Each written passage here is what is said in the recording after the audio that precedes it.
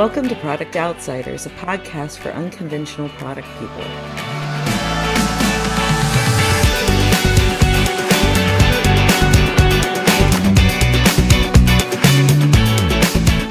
In a world awash in MBAs and fancy suits, we're the people standing on the outside, our sleeves rolled up, ready to get some stuff done. We're not product managers in the way you might think, but we're undeniably passionate about solving problems for real people in ways that create real value. Whatever you call us, we're dedicated to building great collaborative teams and making incredible products together. In today's episode, we'll be talking about finding product lessons from NaNoWriMo, the National Novel Writing Month.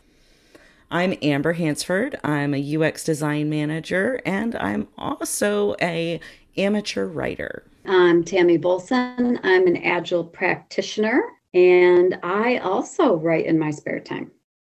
And I'm Will Sansbury. I'm a product management leader who holds an English literature degree and aspired to write the great American novel at one point in time. Only one point in time? I mean, every year I put myself through NaNoWriMo.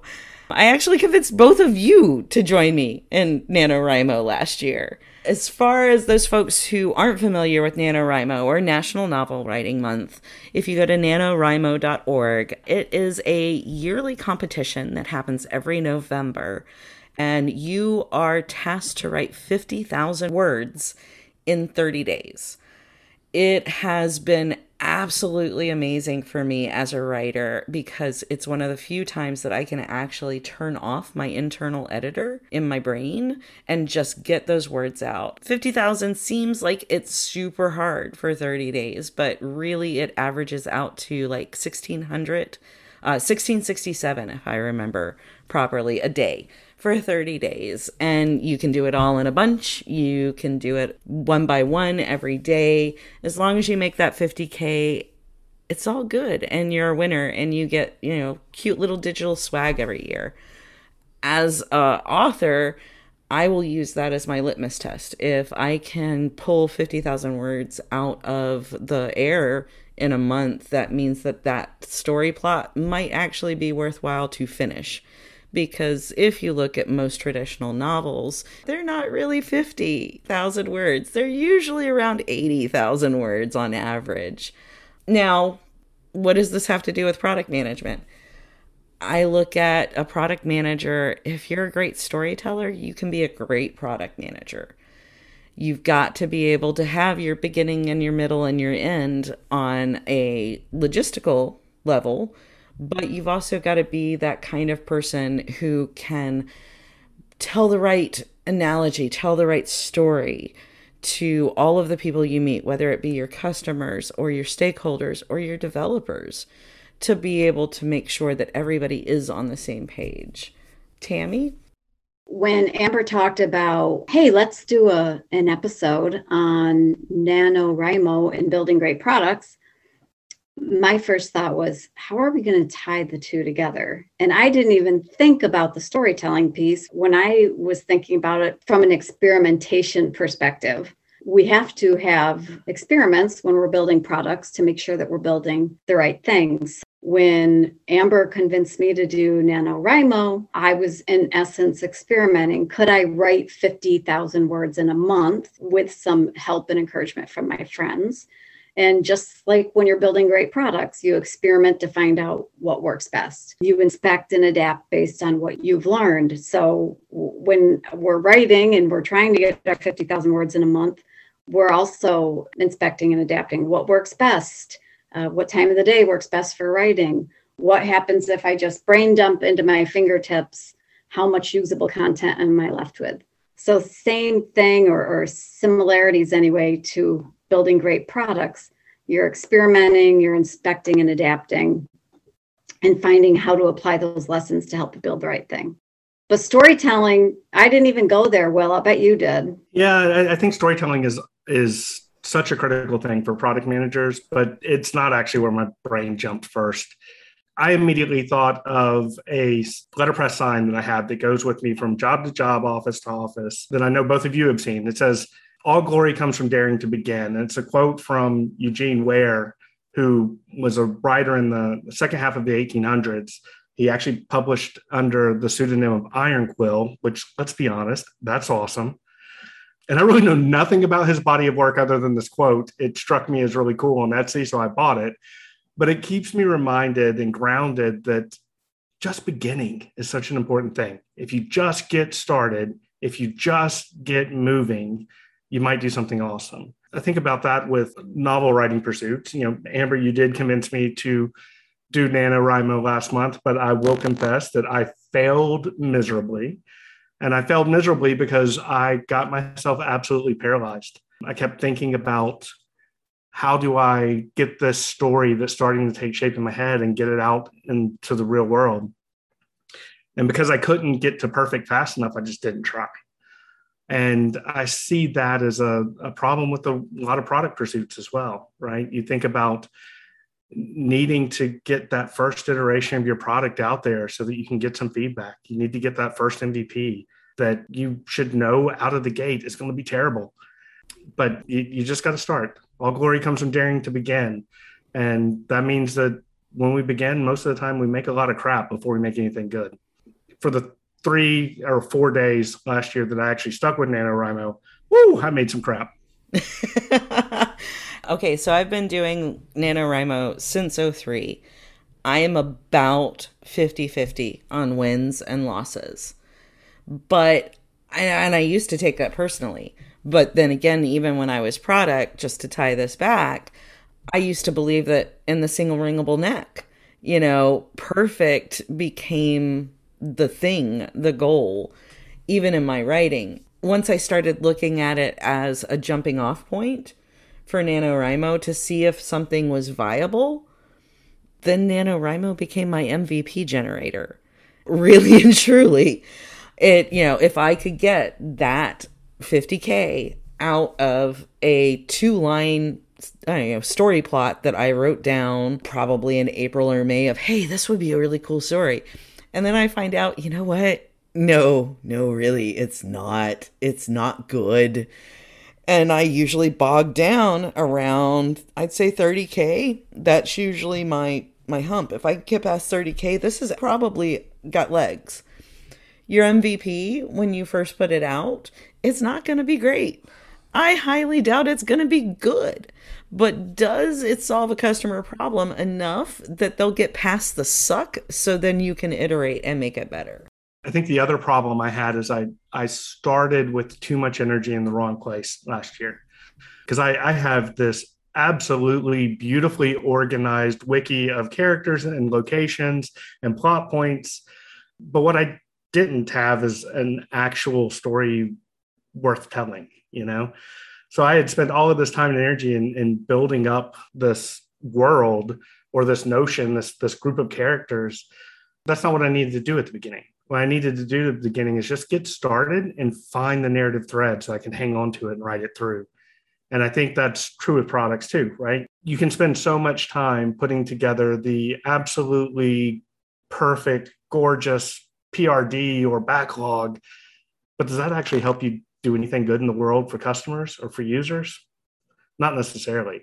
Sometimes you're better off just getting started, recognizing that you're going to be spending your time making better and better approximations and never getting to perfect, but you do something pretty cool by the time you're done. Progress over perfection, right? Getting something out there and getting feedback so you make sure that the next bit of work that you do is the right work. You try to figure out what works and what doesn't work. So in Nano, and also in a lot of writing circles, people ask when you say that you're a writer, if they're familiar, are you a pantser or are you a plotter? And I like to say that I'm a plantser because good enough is good enough. I will usually start with a very rough draft. If I go off the deep end, very similar to Will, of, very intense character, very intense scenes, things like that. If my outline is more than 2 pages, I guarantee you I'm going to fail at Nano. I've learned that the hard way. And with products, if you go in and you base everything on an assumption, and then you find out your assumption's wrong, you can have the most beautiful thing on the planet that nobody uses.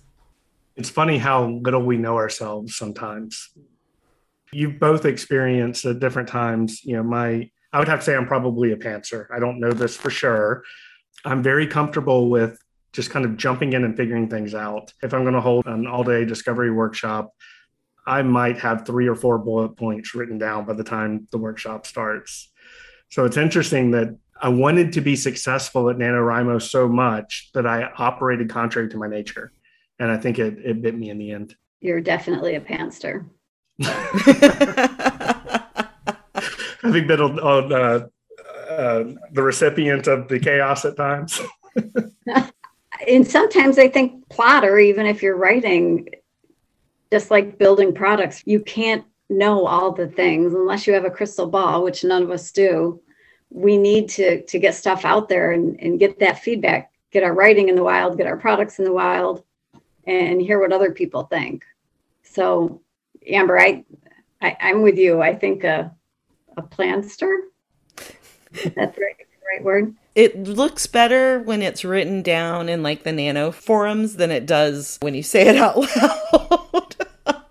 Yeah, it's like when you are a planter, this sounds really funny, but you have guardrails, just like when you're building great products, you know at a high level the problem you're trying to solve, right? What you're trying to do, but you don't know exactly how you're going to get there. That's the part of just winging it and flying by the seat of your pants to try to figure out what are the best things out there, right? It really is a beautiful metaphor for how product management has evolved as a discipline over the last couple of decades. When I started out in software, a product manager was the person that wrote the giant 3-ring binder, 5-inch 3-ring binder full of product requirements that had to be absolutely perfect, planned out in every detail and fully known before any development began. Very few places, I think, do product development or product management that way anymore, thankfully. So now Amber's making a face that says maybe not. I would say that yes, it's less, but I feel like there's a lot of people that do more performative product management than actual product management out there. And, you know, they'll be like, but we're agile. We're doing product. Not really. When your PRDs, they read like Finnegan's Wake instead of just a framework, just those guardrails to be able to either prove or disprove, to validate or reject. Yeah, I do think, I think maybe that's where people get tripped up is we don't want to be that complete planner, right? You don't want to plot every piece of it out. And people assume that if you're not doing that, you must be a dyed-in-the-wool pantser. Mm-hmm. But there is this third way. There's a way of getting just enough, getting the scaffolding that lets you, like you said, Tammy, get out there and learn, get a little bit of feedback on what you're doing. I've got a question. As the failed NaNoWriMo participant, still a little bit of an outsider looking in, how does that play out in your writing process? Do you take what you're writing and put it in front of people to get feedback? How do you get that feedback loop established for your novels? Come about mid-October, I go, oh, I need to sign up for Nano. I need to figure out what I'm going to write. I go through, I've got a doc that literally does have like 2 lines, maybe 4 lines of some snippet of an idea. I try to do a rough 16-chapter, 1-liner for each chapter outline. Then November comes around, I do my 50K. I then don't touch that file until January. I leave it be the entire month of December. Come January, I go and I do one single read through, and then I put it in front of my writer's group for critique, where it's usually like 2,500 words, which usually is about a chapter, just to get some feedback. But I always do a rough edit before they see it, because they will call me out for bad grammar and all that, which I honestly do suck at. Tammy, what about you? Yeah, I do similar. The hardest thing for me is to not edit as I go. So I have to tell myself, I'm just going to write. I don't care if it sucks. I just got to get something down on paper. And I will tell myself, I'm going to write, however many thousand words before I even read it back to myself. And having that, focusing on having to get to the 50,000 words, it helps me do that because I'm trying to hit the number, knowing some of it's going to be throwaway or garbage. But the same as you do, Amber, when I get that to the finished line. And last year I did get my 50,000 words. Hopefully this year I will too. But when I got that, I also went back and did some preliminary, let me just make sure this roughly makes sense before sending it off to my proofreader group. So I'm thinking immediately about one of our favorite stands out there in the product world, Jeff Patton, with user story mapping. Yes. Right. In the user story mapping process, one of the hardest things to do to get people to embrace is just write a crap ton of bad stickies and put them up there until you start to see a pattern emerge. And, I think there's something NaNoWriMo can teach us about that. And, I think people so often will approach user story mapping with that plot already in place. They already think they know what the activities across the top are. And then they try to just fill in the pieces that fit. And one of the things that's striking me having this conversation with both of you is there's an underlying thread of just how curious are you remaining? How open to being surprised are you remaining? That's something that, as I'm leading product managers, is a challenge. I've seen a lot of folks in the product management space who define their value based on what they know, and getting them to instead recognize that their superpower is not in knowing, it's in knowing how to know. I don't know. I got a little philosophical there. With managing a team of UX designers, they feel like got to be pixel perfect before anybody sees it. I'm like, no, the whole part of discovery is figuring out what works and what doesn't. It never has to be perfect. It will never be perfect because you can make the most beautiful and pixel perfect thing in InVision, and then you have to hand it off to somebody else to build. And they are never going to get it quite the same. So you've got to be good enough to be good with good enough. Do you think they recognize, and this is directly analogous to the putting together a backlog, whether you're using story mapping or some other means, but do you think they recognize that it's not just don't do pixel perfect because you're investing too much time in it? It's also that if it starts to look too fully baked, you don't actually learn anymore. Your brain gets cut off from this notion of there's something else out there. You can't be surprised anymore. You paint yourself into a corner. Yeah, when we get in front for usability testing in particular, I've started noticing that there's a lot of wanting to lead instead of by the actual testers. You know how we usually train UXers as they're doing usability tests not to lead the customer. But it's just as much of a problem if you lead the customer with the way that you've built your prototype, as well as actually leading them verbally or physically through something. And that is a huge problem. You're never going to get good data if you kind of spoon feed. You need to get that raw feedback, which is why I also don't do anything other than a quick rough edit before I send it off to my writers group for critique with my Nano, is because I know it sucks. One time I went like halfway through a story in my presentation and realized I changed the antagonist's name midway through. You know what's funny about this conversation is as I'm listening to us talk about it, it just reinforces that whole thinking and why I know that we all believe in working in teams, having product discovery teams, because you need that diversity of opinion to make sure that you have a solid product that won't be built for just one person. So the same with us writing and then looking at it ourselves, we're not going to catch things, and we're not going to make sure we're really hitting the mark for a wider range of people if we don't get that diversity of opinion. Yeah. So it's just, there's just so much overlap in thinking here. You need that extra set of eyes. You need people coming from different disciplines, different backgrounds, different knowledge bases. You can all technically be listed as a subject matter expert within your product, but your expertise is in very different fashions. I would never have a discovery team made up exclusively of, a certain discipline or even a certain outlook.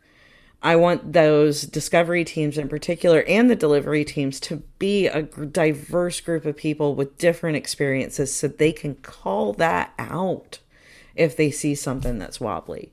We've hit on a lot of the parallels between NaNoWriMo and product and UX just from a process standpoint. But what about that thread of storytelling?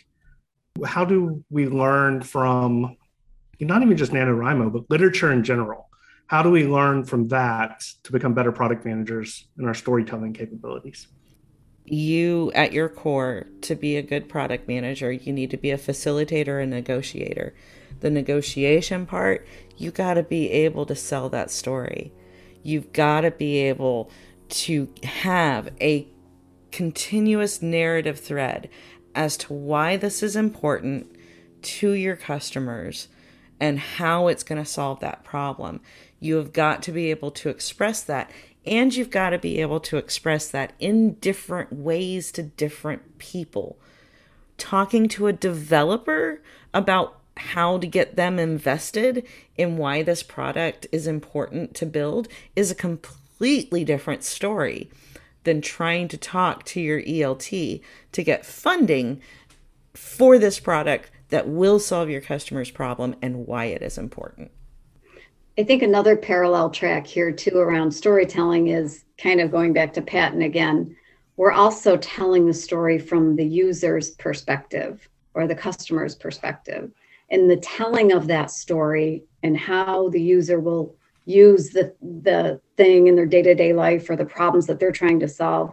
When we tell that story, I think it helps create empathy, and it helps people that are designing products better understand the user and why it's important, because now they know their story too. That is very true. I'm thinking now about the notion of, I don't know, this is going to sound a little weird maybe, but I think one of the things that at least attracts me to the entire space of product management and product design is we get to do something kind of magical. We get to see the world as it is, and we get to imagine it as it could be. And then we get to inspire people to help us make that a reality. Like you said, Amber, there's so much that we've got to be able to do to help people pick up on that vision. We can't just expect that we can say, hey, the world sucks now, but it could be better. And here's a backlog with 15 user stories. Go get them, right? You got to tell that story in a much more compelling way if you really want people to buy in and get passionate about seeing it become real. Not to really go back to tools or process or anything. When I was product, that's why I fell in love with Gherkin. All of my tickets always had gherkins in it. What are we doing? Who are we doing this for? Why is it important? It also, as a former developer going into product, it got me away from the code, because I could talk to developers all live long day, but I would also end up telling them how to code. And I knew that was wrong, but that gave me that layer away from it, and it made me a better storyteller to also compress into a simplistic format what it was that I was asking them to do. To again pull it back to Nano, 50,000 words in a month. Lots of people will look at that and freak out. But that Gherkin was the same kind of tool to me to help compress those thoughts into something that was easily digestible, that everybody could look at and understand. And if they didn't understand it, they damn well sure called me out on it. I've got a question for you. Mm-hmm. How many times have you done NaNoWriMo? 18 years. You said about 50-50 whether or not you've hit the 50,000 words. Have you ever blown past 50,000 words? One time I actually got almost to 70K.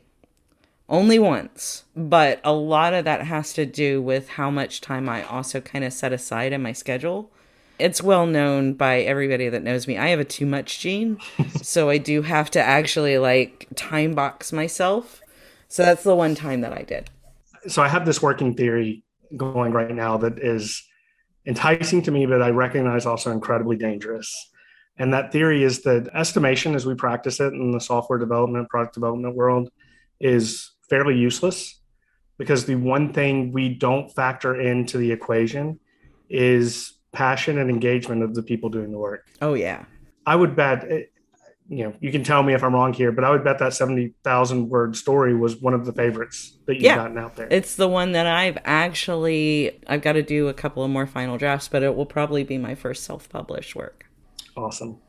So yeah, that's one of those things that I can say out loud in this crowd.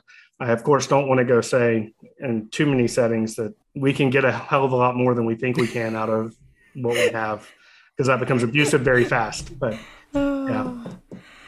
yeah, I mean, people would take advantage of that. My opinion has always been never devalue trying to invest your teams into what you're doing and why you're doing it. You get better work, even if you may stay within those guidelines of estimation, because one reason or another, I time box myself on Nano, on purpose, because I have too much stuff that I like to do, and I like to turn small hobbies into minor obsessions. But in a similar vein, you still get better work if you get that investment from your entire team. And part of how you build that investment is to make sure that you have a healthy product team across the board. That's the first step to investment. They believe in the product because they believe in the team. That is usually step one, as I found, to really get those teams invested. They believe in the team and they believe in the story. Yeah. Right. I think one of the litmus tests we could apply to this is think about the teams you work with right now. Are they working to a backlog, or are they working to a story, and a backlog is a necessary way of organizing the work? If you're trying to get that story done, if you're trying to dent the universe in the parlance of Steve Jobs, it's not about the JIRA tickets. It's not about the format of the story. It's about of the user story. I mean, it's about can we make the world better in some way? And in doing so, of course, make some money and make us all happy. But I don't know. That's so much more inspiring to me. And maybe it's the reason that I'm an English literature grad in the software world. But super exciting to tell a really compelling story and to make the world better. Not so exciting to get a project done on time and on budget. Yeah. Don't give me a date and then tell me to work backwards on it. I will not be invested. Tell me a story that I can believe in and that I can get behind. And you've got my bow. You've got my axe. You've got my, let me just go all Lord of the Rings. And I think those people that are working with us, those people, Will, that you talked about that are motivated and passionate, they want to know how the story ends. Mm-hmm. They understand the story. They want to build something to shape how it ends. That's what the passion is all about. How will the story end? And we have a part in creating the ending we want to see. And just like when you read a great novel and you want to go tell your friends about it so they can read it too, a great product story will spread like a virus. Probably not a great metaphor for COVID times. Will spread like a virus through your team, right? People will get inspired because other people are inspired. In the end, it makes the products you produce better, and it makes the process of doing it just a lot more fun and a lot more fulfilling. Well, while I believe that we could probably find our correlations between NaNoWriMo and healthy product teams all night, I do actually need to figure out what I'm writing about this NaNoWriMo. As of this recording, just a few days before November 1st, I still don't have a plot, but hey, I'm going to be a little more pantser than plantser this year. But you all will be joining me, correct? Absolutely. So confession time. I'm 5 months into a new job. I'm not going to be joining you, but I will be cheering loudly as you write your great stories. Next year, then. We will get you. We will get you. If you guys enjoyed what we had talked about, please don't forget to subscribe and rate and review us on any of the podcast platforms that are out there. And if you're interested in learning more about us and hearing more, or even have a topic that you'd like for us to cover in future episodes, please check us out at productoutsiders.com. In the meantime, y'all, we've got a couple of exciting interviews coming up. We can't wait to share them with you. But for now, stay gold, outsiders. Stay gold. Stay gold.